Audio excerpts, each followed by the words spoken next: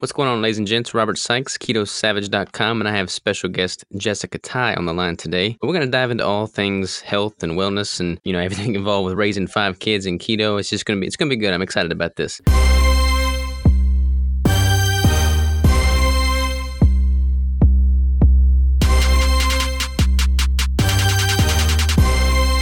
Without further ado, how are you, Jessica?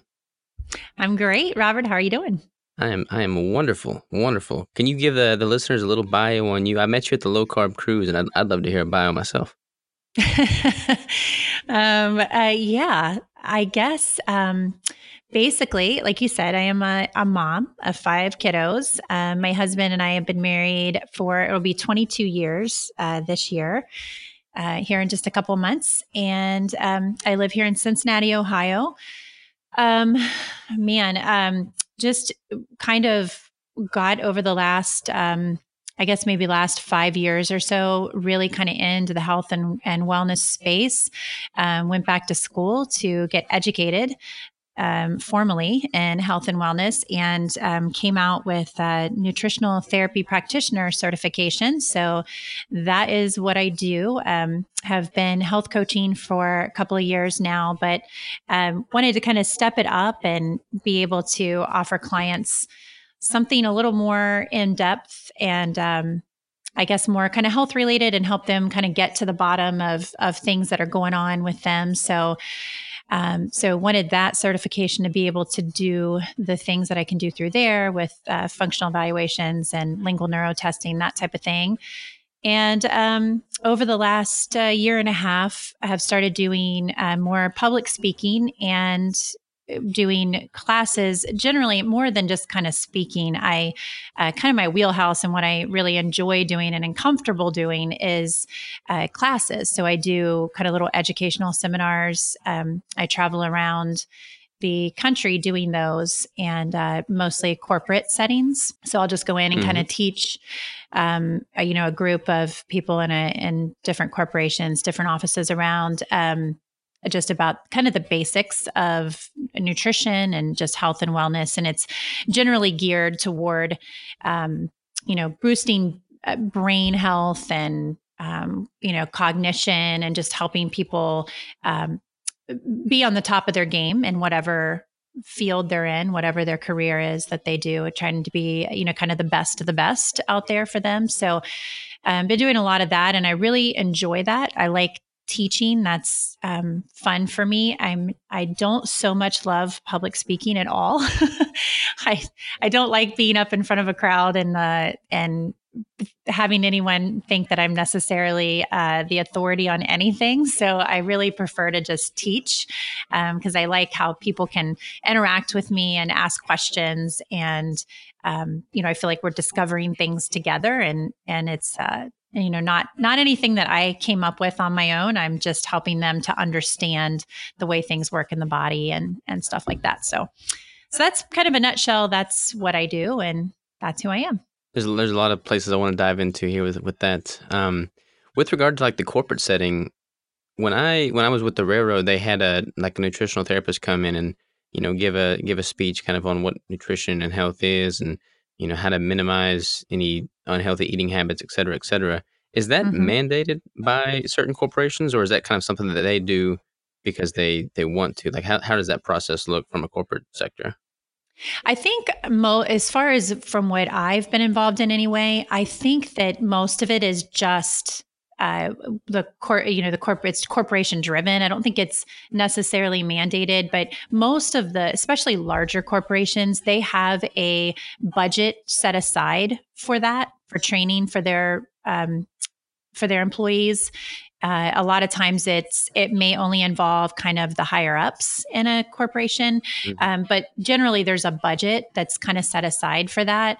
A lot, especially in today's world, I think a lot of these corporations are realizing that there is a lot to be said for the productivity of their employees based on their health and their nutritional status. And it's also, it cuts back big time on the sick days that they're paying and stuff like that. So I think that there's really been a kind of a move that direction where corporations are realizing that. So I don't really think it's and there may be some that it's mandated in, or maybe there's different states that there's different, laws. I'm not really sure, but for the most part, what I've been involved in is more or less just business owners and corporations that are realizing the importance of it, and they realize that, the more you know is important, and people just don't know what they don't know. So they're trying to help educate people so they can start making those changes, because most people, they want to be good at their job, they want to be productive, they want to be,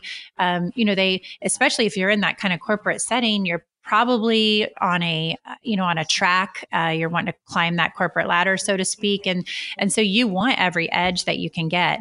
And I speak to a lot of groups, a lot of self-employed people, a lot of them. My husband we actually we own a real estate company, and that is what, I started in real estate 12, 15 years ago, somewhere in that range, and actually helped my husband start our company. And so a lot of groups that I speak to are entrepreneurs like real estate agents, that they can't fall back on, somebody else. They're responsible for themselves. And so they realize they need to keep themselves healthy. They need to stay on the top of their game. They can't be dragging out of bed in the morning. They need to be able to get up. They need to feel refreshed. They need to be able to get going. Early bird gets the worm, so to speak. So When you're teaching on these like nutritional classes, are you advocating or kind of educating on a low carb approach, or are you following more of like the general base guidelines? Yeah, I definitely advocate low carb. And so basically, what I do is kind of in a nutshell is I try to teach people macronutrients and micronutrients, and just on a very basic level, like what that even is, what that means, why they should care, and kind of what my belief is, based on my education and my research, my knowledge about the human body and how it uses nutrition, just kind of how I think that should look like. And it is low carb and generally much higher fat than most people have ever even thought they should be eating.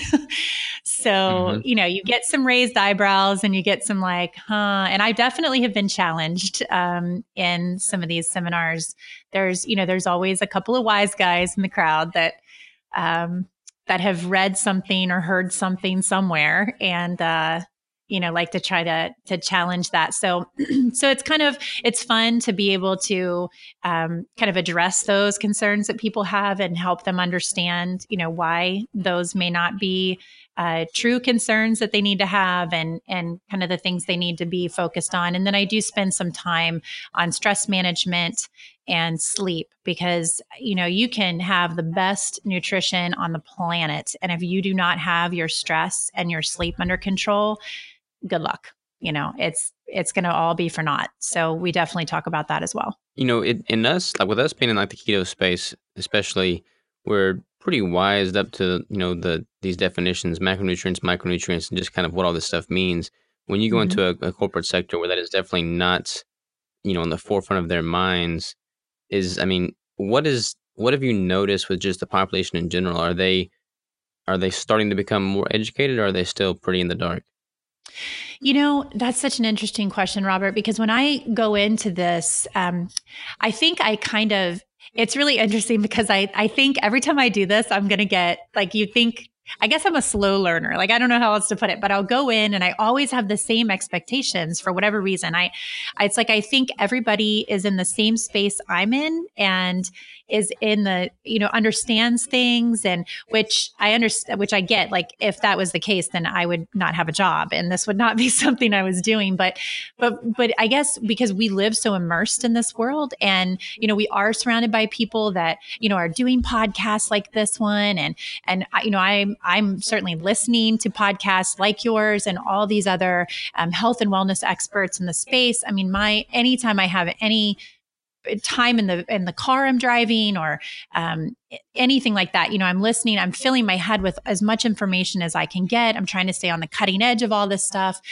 And so I guess I kind of live in that space where I think, well, everybody else is like that too. Like, I mean, everybody cares about their body and living a long time and being healthy, and being optimal level of performance for themselves. And like, I just think that that's the way it is, I guess, because that's where my mindset is. But every time I go into these seminars, I am brought back to reality very quickly. And I think the answer to that question is that most people really are out of touch. I think the awareness is there that it's important and they need to know more, which is why I mean, I get huge turnouts to these seminars. Most of them are not mandatory for these places. They'll give employees the option to go or not go, but generally the classes are full. They're packed out because I think people, they do think about it and they do know it's important, but the actual amount of knowledge that people have is very little. And it's humbling because I don't know about you, but just being in this space, I often, like I said, I think that people know more than they do. And it kind of helps me to stay engaged and feel like, yes, this is what I need to be doing. I need to be helping to educate people because they just don't know what they don't know and they want to know, but there's so much bad information out there. And it's very confusing for, the average person that does not have, some kind of background in health or wellness or nutrition. It's very confusing and it can be overwhelming. I mean, it can be overwhelming for me at times, trying to Oh sift yeah. through everything, it's like, okay, well, I thought I knew that. Gosh, maybe I didn't. So, It's interesting. Like in the keto space specifically, there's just so much knowledge out there, and to the point almost where it's just paralysis analysis. You don't know where to turn or who's right or who's wrong. But you mhm, get this vibe that there's just like everybody knows something, and you think, oh my gosh, it's oversaturated. Like, what impact can I make? But then you step mhm. outside of that keto community, and you touch the bigger picture, the whole, and it is really amazing how little the masses know about nutrition, and that kind of reinvigorates you and lets you know that you're on the right path. There's a huge impact you can make because I don't remember what the stats are, but it's something like only 4% of the population has a clue what keto is. But I mean, you would never guess that number if you were actually in the day-to-day keto space. I mean, you would assume like, oh wow, 99% of people know what keto is, but it's not near that known. Yeah, absolutely. It is kind of shocking to me. And like you said, I think we just, because this is our world, we think that everybody has knowledge about it. But yeah, most of the time when I go to these seminars, no one says like, "Oh, you're talking about keto, low carb, high fat." I've had it happen maybe once or twice out of probably I would if I give 20 seminars, probably one or two of them somebody will be like, "Well, what about keto?" I mean, they just don't. People just don't know. No, I think what you're doing is hugely impactful. I mean, there are a lot of keto speakers and influencers, but I don't see many of them, breaching into the corporate sector and making an impact there with people that just aren't in our space and won't really be, impacted by it unless somebody like you goes out there to them. So hats off to you for doing so.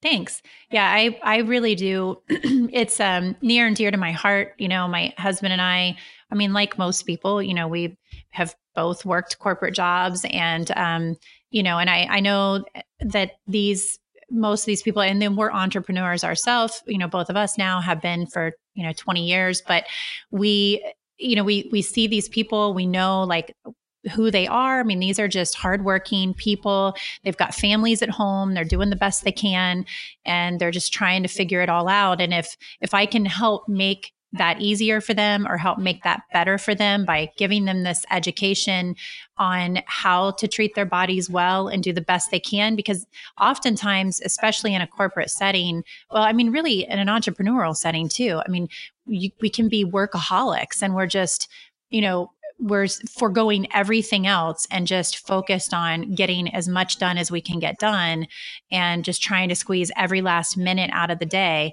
And if I can help give them some tips on, here's how you can help mitigate the stress, here's how you can help get the best sleep you can get, here's how you can move to help service your body the best you can, here is how you can fuel it with the best nutrition possible. Then I think that's super important. And hopefully is that knowledge will be passed down to their kids and we can start to kind of turn this train around a little bit. Absolutely, absolutely. I've got a question for you.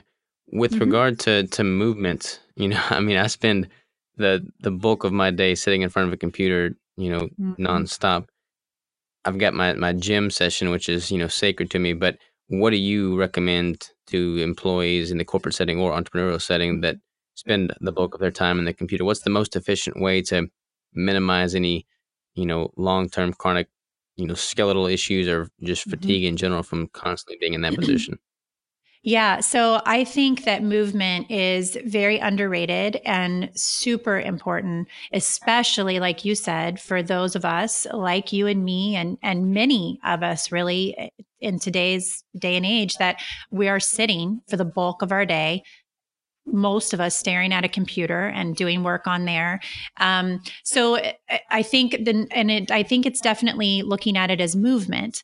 No issue with someone who wants to go to the gym. That's great. That can be a super helpful stress reliever for a lot of people. It can be really good for many other reasons. Great for muscle building. There's a million different reasons that it can be good to go to the gym, depending on what you're doing in the gym, whatever. That's great. That's fine. But I definitely um, have to help educate people that going to the gym for half an hour, 1 hour, 2 hours, whatever it is of your day or every other day or a few days a week is not going to cut it. Like that's not sufficient. Like we can't sit for 23 hours a day and work out for 1 hour a day and think that that is going to cut it. So what I think the most, just based on research and, other people's research, and kind of combing through all of that, is making sure that you're getting up and you're moving throughout your day. And it doesn't have to be a big deal. So typically what I would recommend to someone that is sitting in front of their computer, maybe they're working in a corporate setting, an office setting, would be to get up once an hour and just walk for 5 to 10 minutes. Most people can, and it can be hard to do because you can be in the middle of you're working on a project, you're trying to get something done.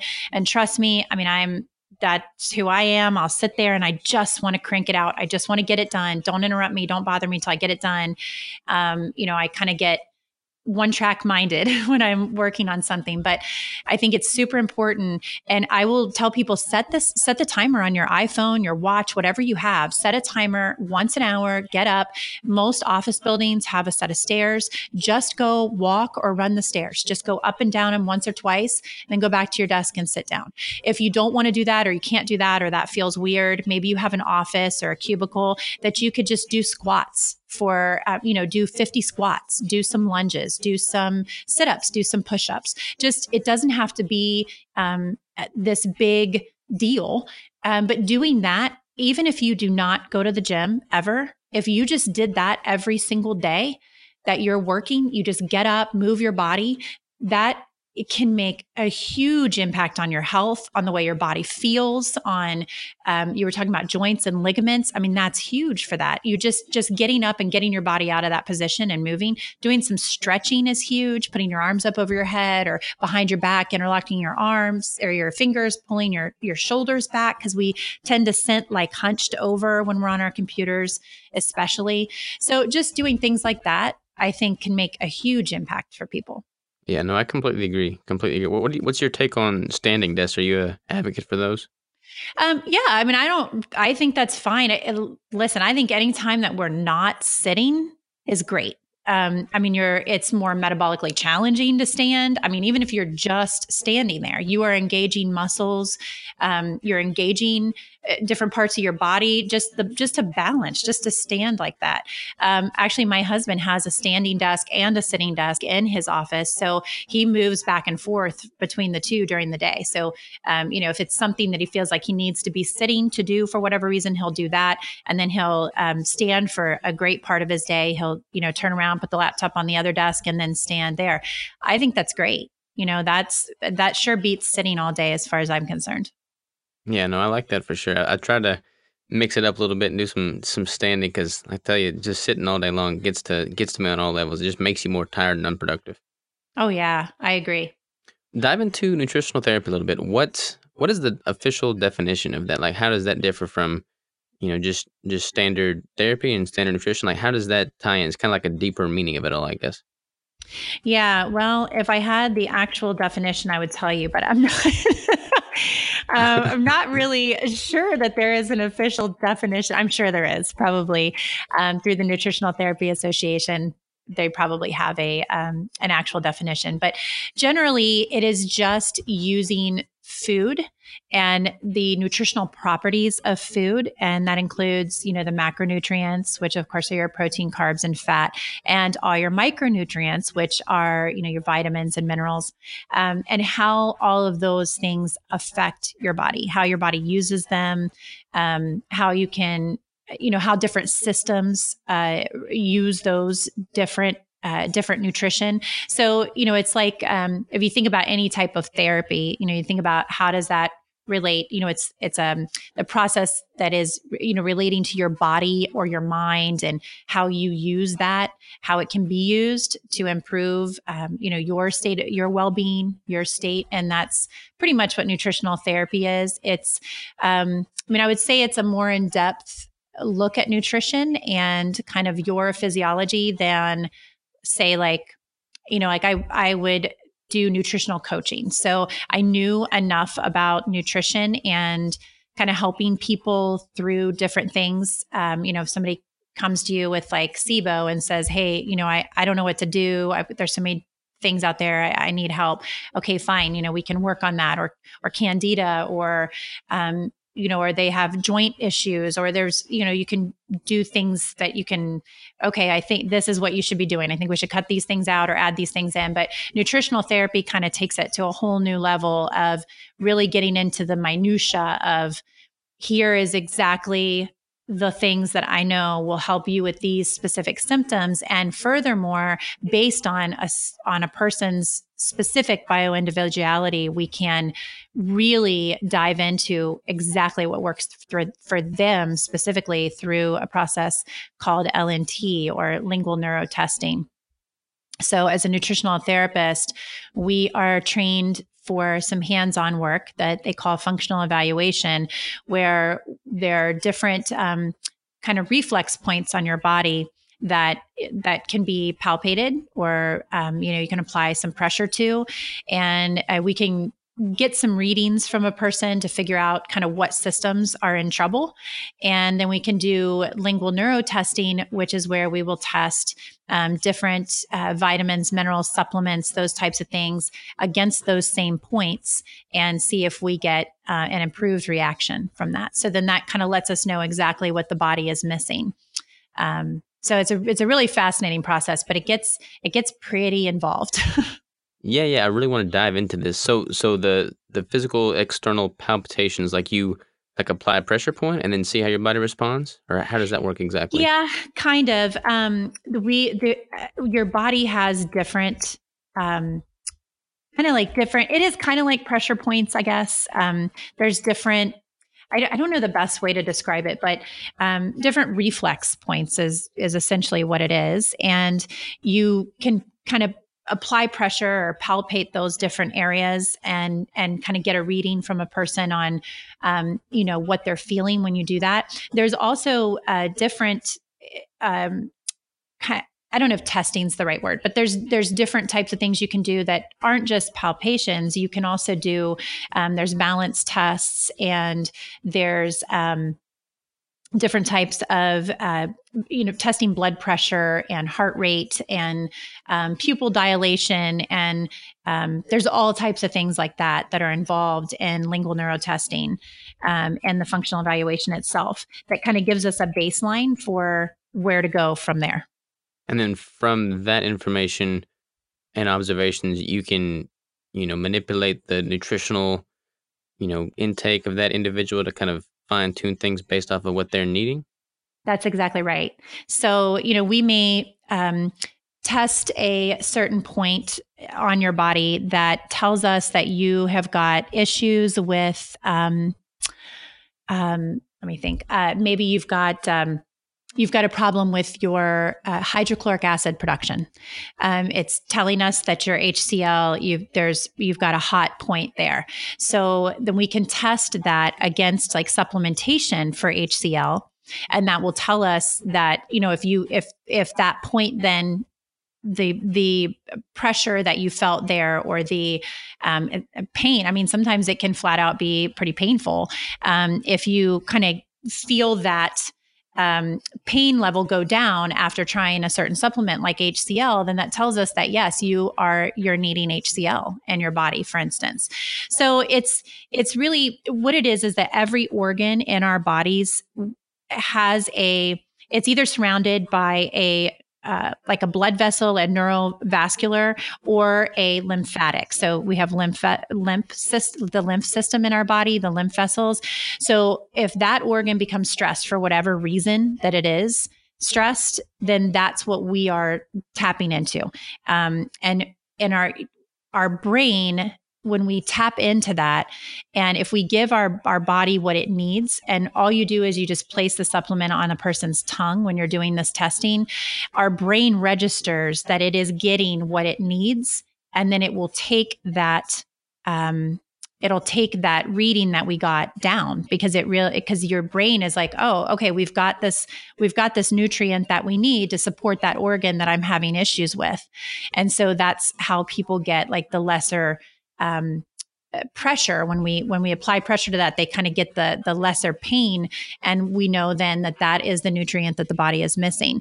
But it's not one, like, you can't do the testing on someone and say, okay, well, this person, you could have two different people test out that they kind of have the same, maybe they're having kind of issue in the same area of their body, and whatever organ system that might be. We get that direct feedback from them. They could both have two completely different nutrient deficiencies that are causing that issue in their body. So you can't just get the reading on someone and then be like, oh, okay, that's going to be, iron. You need iron, or oh, you need B12. That's what that is. It could be something completely different for each person.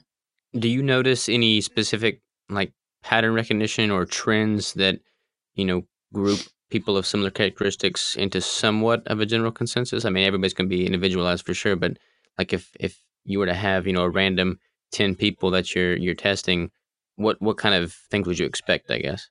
Or is there any? Well, yeah, there is. I mean, pretty much most of my clients that come to me for lingual neuro testing, and not, I see a lot of clients virtually, so they're not in front of me, so I can't perform this part of the nutritional therapy with them, unfortunately. But for the ones that I do get to see in front of me, I would say across the board, I have not met one yet that did not have issues with digestion. So somewhere along their digestive tract, there is an organ that is suffering digestively. Very common to have HCl production issues. I mean, that is like epidemic, honestly. I know very few people that I've ever tested that didn't have an HCl issue. And that, for anyone listening, that is just your hydrochloric acid. It's the acid that your stomach produces to break down food. Specifically protein.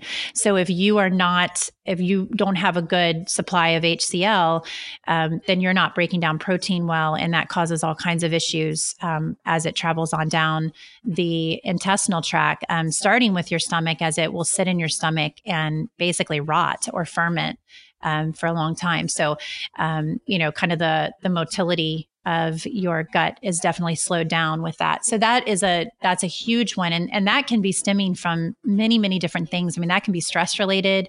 That can be someone that just has, they're low on specific vitamins that they need, or minerals that play into that.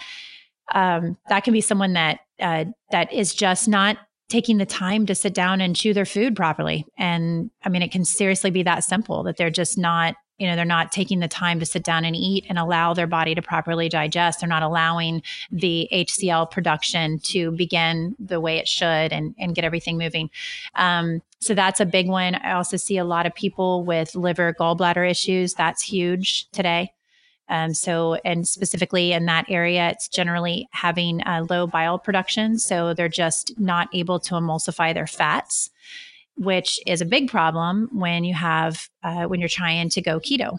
So, a lot of people come to me specifically for coaching with a ketogenic diet. They want to kind of follow that lifestyle, and they, like we were talking about before, there's so much information out there. So they get information and they're like, man, I just don't know what the right thing is. I hear this person say this, and then this person says that, and then I'm totally confused, and now I don't know what to do. And so I do have a lot of people that'll come to me specifically for keto coaching, and we don't really get into a lot of the lingual neuro testing and into all of that stuff, but that is definitely one of the things that I kind of warn people about up front. And we talk a lot about in some of the ways that they can, see if they've got good bile production without me testing them, because it is super important. Bile is what breaks down the fat.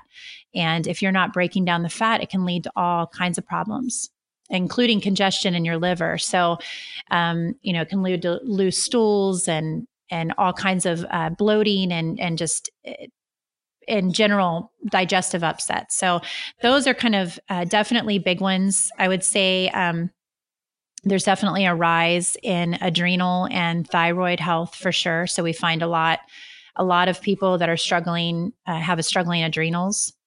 So that's definitely one that I see a lot. So on those three big pillars, I guess. So with the hydrochloric acid, a lot of people assume that if they have a lot of acid reflux or indigestion, that they have too much acid, but it might be just the opposite. They don't have enough hydrochloric acid, correct?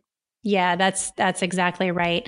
So in general, kind of the way, well, it's frustrating. It's disheartening. And we've had this happen twice in our family. And it's frustrating to me because now that I know, I feel so bad that we went through this. But both my husband and my oldest son suffered from acid reflux, and my husband actually had a hiatal hernia. So, and I won't go into all of that, but people can look that up. That's an extremely painful condition. And related to your digestion. And he was having the acid reflux, and of course went to the doctor, and actually ended up in the emergency room one time because of the hiatal hernia.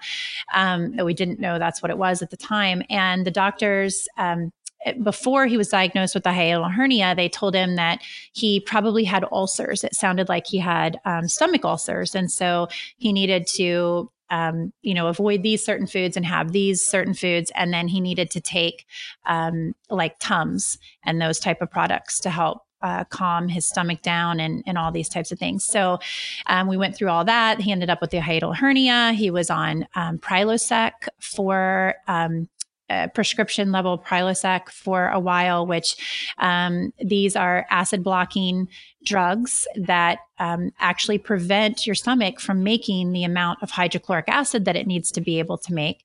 They're called PPIs, which is a proton pump inhibitor. And this causes a whole cascade of issues that we don't have time to get into on this show, but just rest assured to, if you're listening to this, that almost no one, of course, I'm not a doctor. You would need to consult your doctor, but almost no one needs a PPI.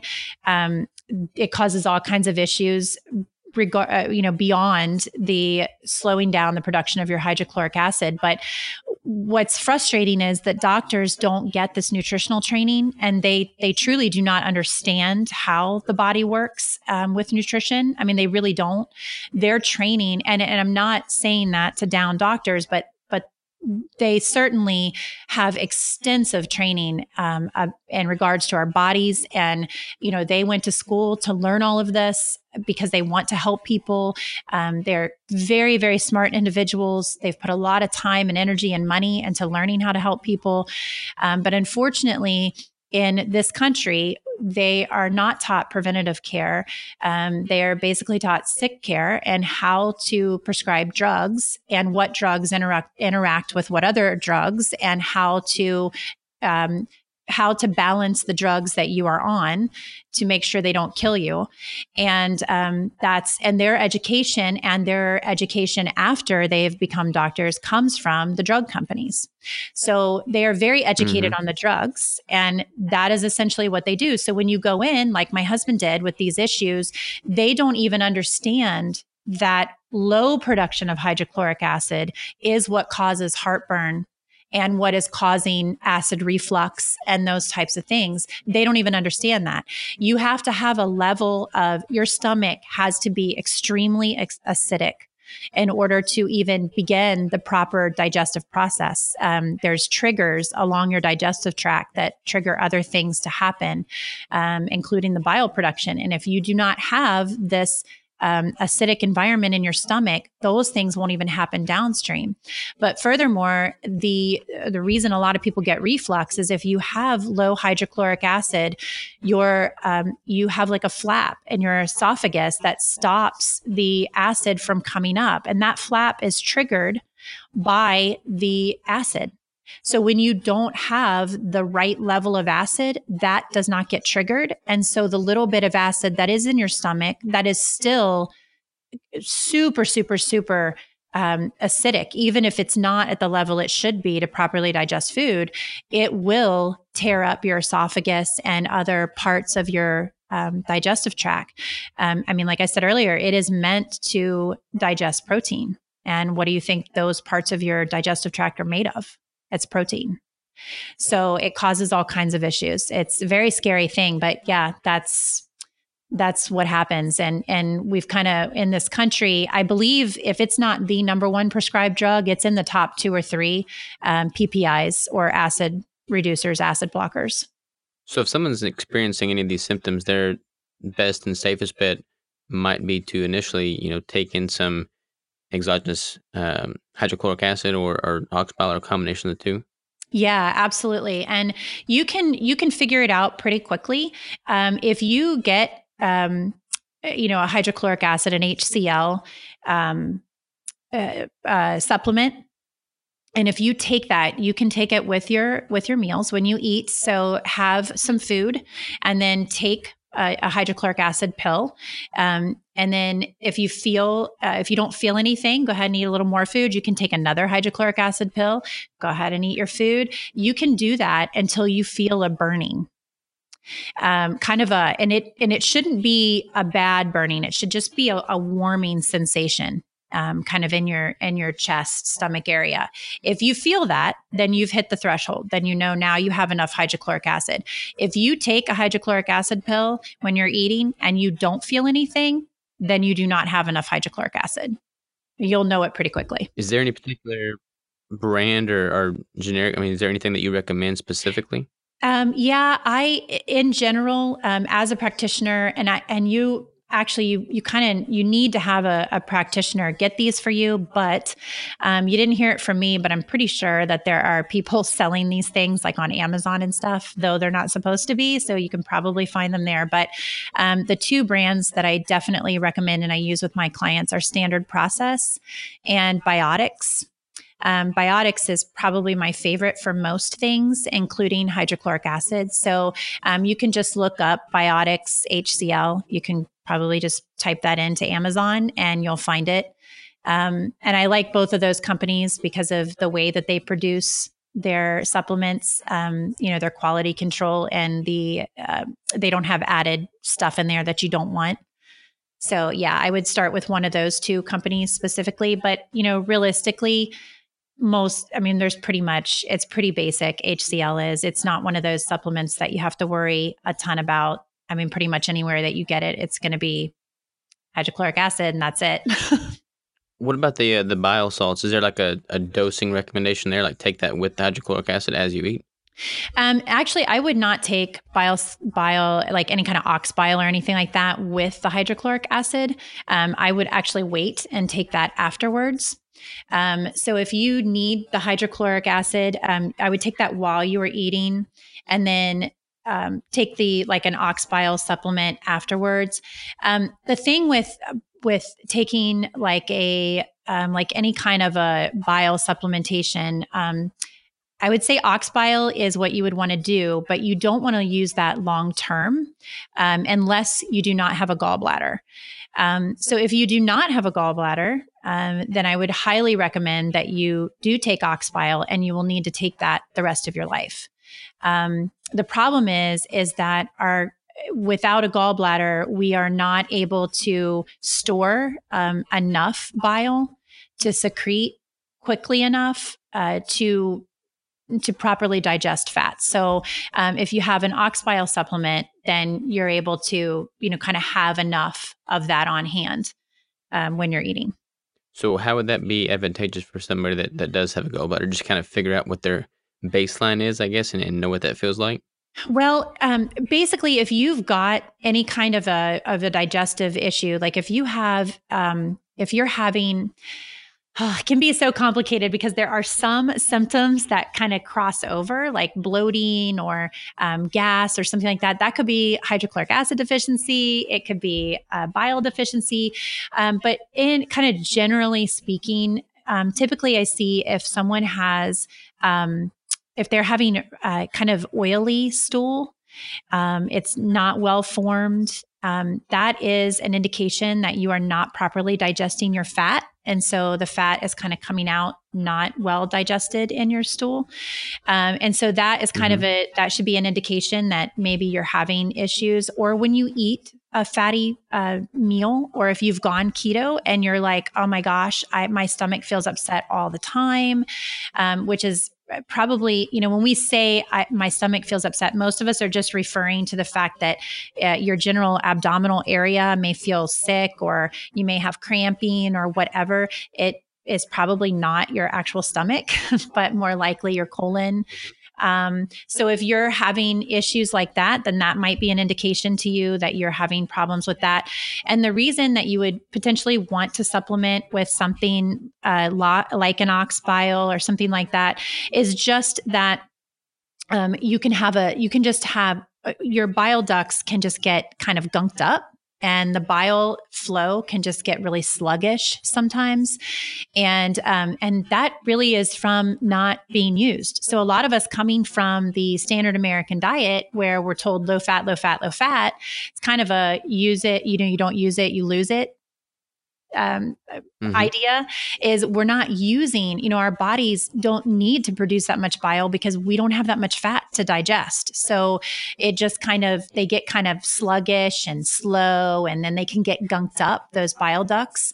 And that's a problem. And so then when we do switch to something like a ketogenic diet, for instance, where we're upping our fat pretty significantly, probably over what we were eating before, this is where we can run into a problem. And this is the kind of thing that I work with my clients that are wanting to go keto is, I don't think it's great to just wake up one morning and be like, all right, I'm going to add in all the fat. I'm going to be 70, 80% fat in my diet, and I'm cutting down all the carbs, because it can cause issues like this where your body is just not ready for that. So taking like an ox bile or some type of supplement like that can help kind of get things flowing and kind of get the production going Mhm. again and get your body used to doing what it's made to do, but it's just kind of been in hibernation. Gotcha, that makes sense. Kinda like get the body acclimated to it with the ox bile, and then once you're adapted for a decent enough time, then you can kinda titrate it out. Yes. And it's important, I think doing the ketogenic diet, or any diet, any lifestyle that, nutritionally you're trying to follow, is just really focusing on micronutrients, the vitamins and minerals that we need, making sure that we're eating real food, and that we're really focused on getting, a good variety of food. Because once we kind of get these things, I'm a believer in supplementation, as far as I think it's great to get a jump start, and it's great to help your body out from time to time. But I don't think that we need to feel like we have to be on all these supplements the rest of our lives. Now there are some supplements that I probably will stay on for the rest of my life, but like things like this that are helping the digestion, the idea is to work yourself toward it being able to do it by itself, where you don't have to keep supplying these different supplements, that your body will be able to start making hydrochloric acid, and it will be able to start having a good bile flow, and knowing how to digest the fats that you're bringing in. So that's kind of the goal. So this is just like you kind of give it what it needs to get going, and then you just make sure you're supplying what it needs to keep going in that direction. Yeah, I think there's so much to be said for that because, like, for me, coming from, the bro dieting, if it fits your macros, flexible dieting approach, people give all this emphasis towards, macros. If it fits your macros, you're good to go. Like they'll Right. eat a blueberry muffin if it has the right amount of carbs for what their goal is that day. Hmm. And it's just a very, very narrow scope on nutrition. I really like taking it to a much deeper level with like this nutritional therapy and figuring out how the micronutrients affect your your entire digestive tract and performance optimization, neurological factors, everything, because it all has an impact. And I think, there's different tiers and levels and depths, I guess, of nutrition and how things impact the body. But keto is a great vehicle to kind of fast track that and let you get insight on what things are happening and why, and then it become enjoyable to figure out how to optimize your own body, because there's such a disconnect with going that deep, and it's sad, frankly, because people are only scratching the surface on what they're truly capable of. Absolutely. Yeah, I totally agree. It's just yeah, just getting the I think at first it starts from education, like being educated, which I think we are uniquely positioned in this keto space right now to be able to educate and help people understand that it isn't just about if it fits your macros. We really have to get focused on, I think keto is fantastic. I think there's very few people that it would not be helpful for, and that it is not a great lifestyle for them to be in nutritionally. For me, for most of my family, it is what we do. It's how we eat. I'm even kind of starting to get kind of I don't know, not really even wanting to tell people. Like I'll have people come up to me in my community and stuff, and they'll be like, "Oh yeah, so, I heard so you're keto. Like I heard your podcast, and so talk to me about keto. What's that mean? Like what do you?" And I'm even kind of, I mean, I know that that's what I'm, that's my podcast. That's what my social media is built around. But it's kind of that way as a door for me to get in to talk to people about building better nutrition overall. So I'm hesitant to Hmm. even tell anybody when they ask about, what do you eat or how do you eat? I don't generally say, oh, I'm keto. I'm like, well, I just eat real food and this is kind of what my plate looks like. And because I feel like there is such an emphasis on it has to be these macros, and if you do not eat, there's these keto foods, which I don't even know what that means. Like there's just food. But if you eat Hmm. this, it's not keto, and you're not keto, and you have to have this much, and don't go over this, and don't, it's like, oh my goodness, like how about we just eat real food and teach our bodies to prefer to use fat over carbohydrates as a fuel source. We're going to feel better. We're going to be satiated longer.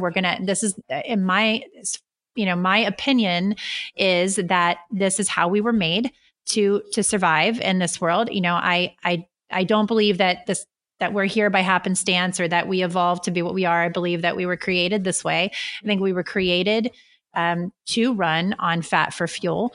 I think we've just gotten really far away from that.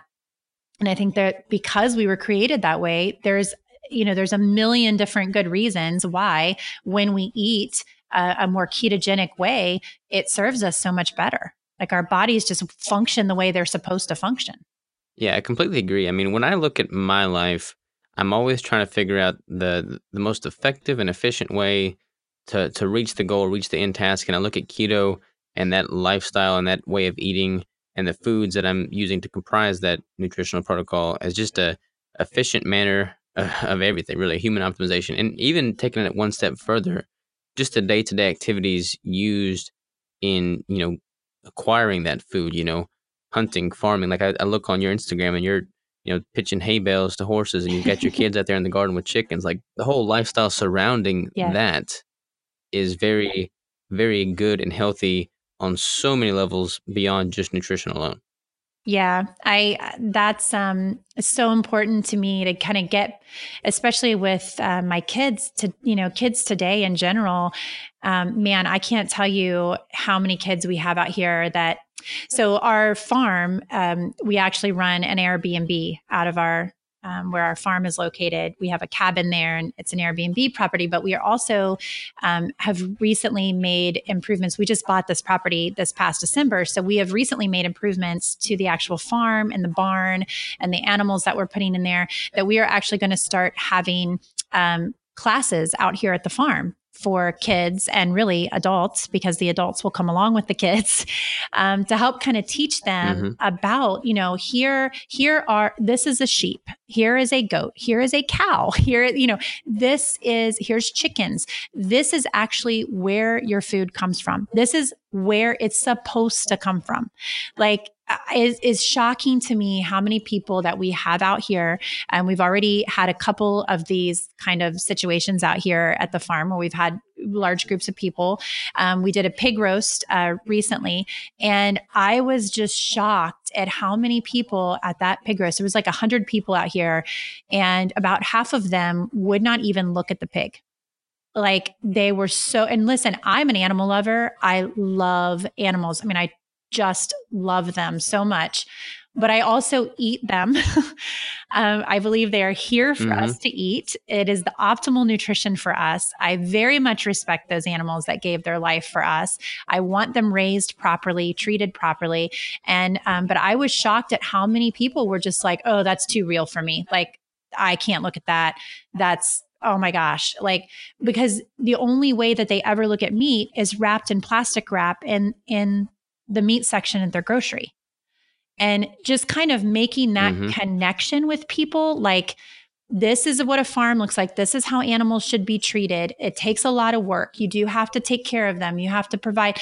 It's not, these concentrated animal feeding operations, these CAFOs, that these animals are being fed what they're not supposed to be eating. They're sick. They're being kept alive with drugs, much like we are. And because they're not eating what they're meant to eat, they can't survive like that. So they have to pump them full of all these different hormones and antibiotics. And I mean, there's all kinds of stuff they do to these animals. But I think a big part of where we're going to see a shift with people is getting back to helping them understand that this is the way animals are raised. This is where your food comes from. This is what you should be looking for. It doesn't just show up in the grocery store on the shelves or in, the meat department. Like, it comes from, it had to be raised by somebody. You should care what your animal's eating. You need to know what you are eating because that's super important as to what that animal is made up of, because that's what you're building your cells with. Yeah, I completely agree, and I'm really glad you say that. I mean, I was raised doing that very thing. Like we've grown up, on a ranch. I mean, that's just I hunt, I farm. That's just what I've you know known to do my whole life. And I don't blame people that are ignorant. Maybe their parents didn't raise them that way. Maybe they were never exposed to it. That's not their fault. I hope that they're open minded enough to look into that lifestyle and educate themselves. But there's also a huge party of people that are just almost in denial. I mean, they know it's there, but they just prefer to turn away from it and not accept it for what it is. And that saddens me because there's nothing wrong about what it is. I mean, there's a circle of life, and everything helps build, and it's got a symbiotic nature. So to be able to become one with that and understand it and appreciate it and respect it for what it is, I mean, that is where life is. And I think anybody that turns away from that is diminishing their potential to fully understand and respect and appreciate life. Yeah. But I just got deep. No, I love it. I really love it. I totally agree with that. And so, yeah, and I totally agree with what you're saying. I think most people, it's not their fault. They just don't, I feel like our generation, really, Robert, and I know I'm older than you, but kind of our, age group, or this generation of people, give or take a generation or two, we kind of have grown up in this world where everything that we eat just comes out of a package, or is, we're starting, there's definitely a trend to move back the other direction, to like actually go to farms and get things, or go to farmers markets and get real food. We're starting to kind of make our way back there, but our generation, or at least the last 1 to 2 generations here, we were not raised like that. Most of us were raised that food comes out of a box from a grocery store, and that's where it stops. Like, we don't question anything further. We don't, and so I love that it's starting to move back that direction, where people are going, wait a minute.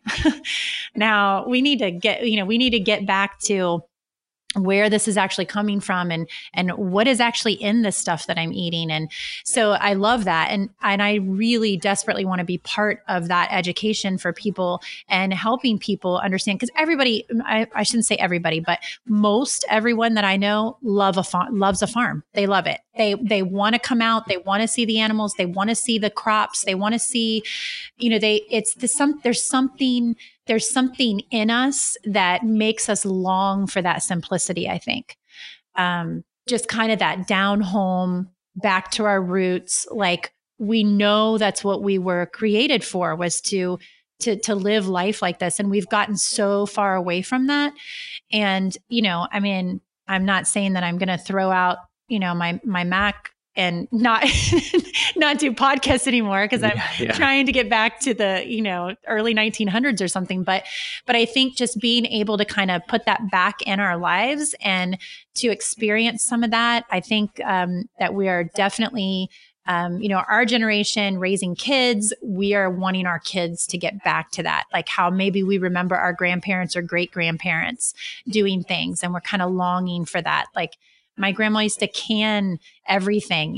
She would go through all this canning in the fall of all these vegetables and things that we didn't eat. And she'd make jam out of the berries in the yard. And they had a pig farm. They raised pigs and they raised chickens. And, and they're well into their 80s, late 80s, and they're doing fantastic. I mean, it's like to see that generation and how much healthier overall they are than like my generation is, or my parents' generation.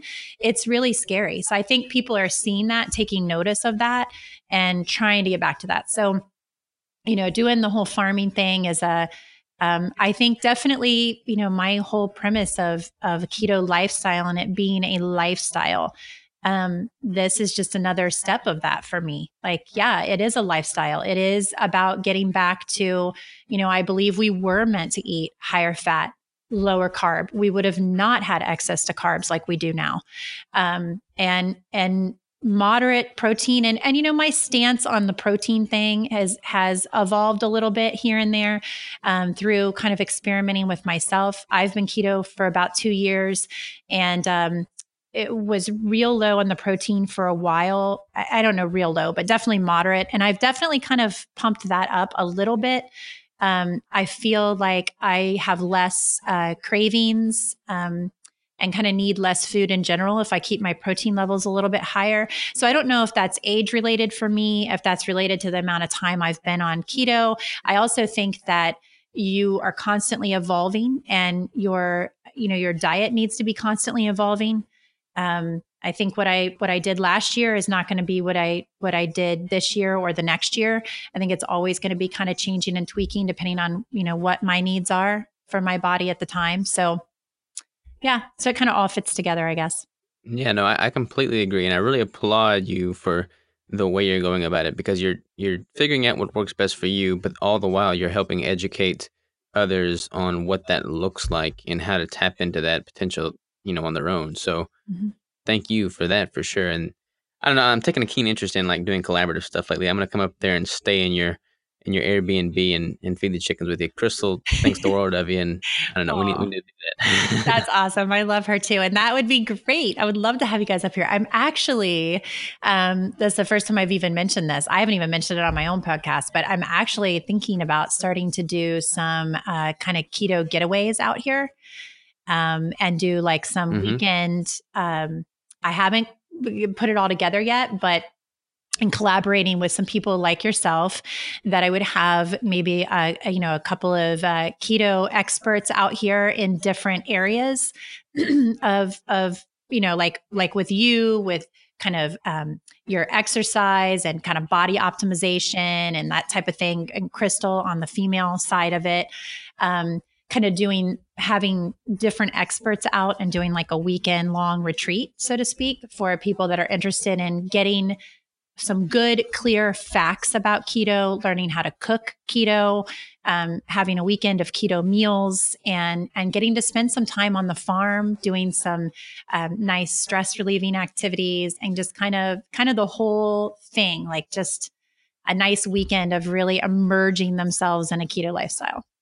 It's really interesting you say that because I've been trying to do the exact same thing. I mean, because we've got, I'm building a gym at my location here, and then we've also got we have a family farm with a cabin right on the river that's been in my family for 4 generations, and I'm trying to figure out how to make all of this, work together and do like a keto mastermind almost, like where Hmm. people come out for a week and we just put our heads together. So you and I need to put our heads together, and we need to make this a reality for both of us. Yes, we absolutely do. I would love that. I just keep thinking like one of the things that I get, and I have a lot of people in my community that'll reach out to me, moms in general, that'll say, "Hey, can you do a class for me and 10 of my girlfriends while the kids are at school? Can you come over? Let's do a class. Teach us about keto, and can you prepare us a keto lunch or something?" So I've been kind of getting into doing some of that here and there.